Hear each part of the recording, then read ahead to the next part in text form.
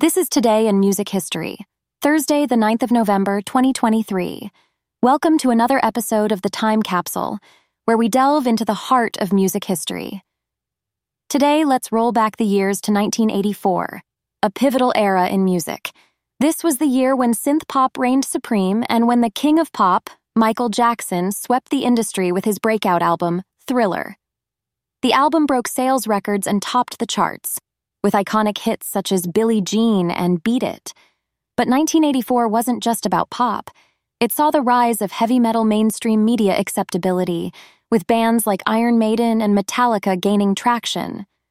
MTV, the revolutionary music television network, was also instrumental in shaping music trends, blurring the line between music and commercialism. On the other side of the Atlantic, the British music scene was equally dynamic. New romantics like Duran and Culture Club dominated the charts, while post-punk bands like The Smiths began to make headway with their debut album. 1984 also signaled a shift towards socially conscious music with Band-Aid's Do They Know It's Christmas? A star-studded ensemble, it used the power of music to raise awareness and funds for famine-stricken Ethiopia. This event was a testament to the power of music as a tool for change.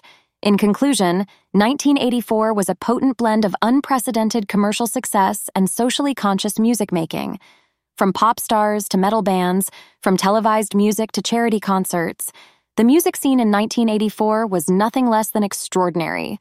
Tune in tomorrow for another day in the 80s brought to you by CHEFDR.com.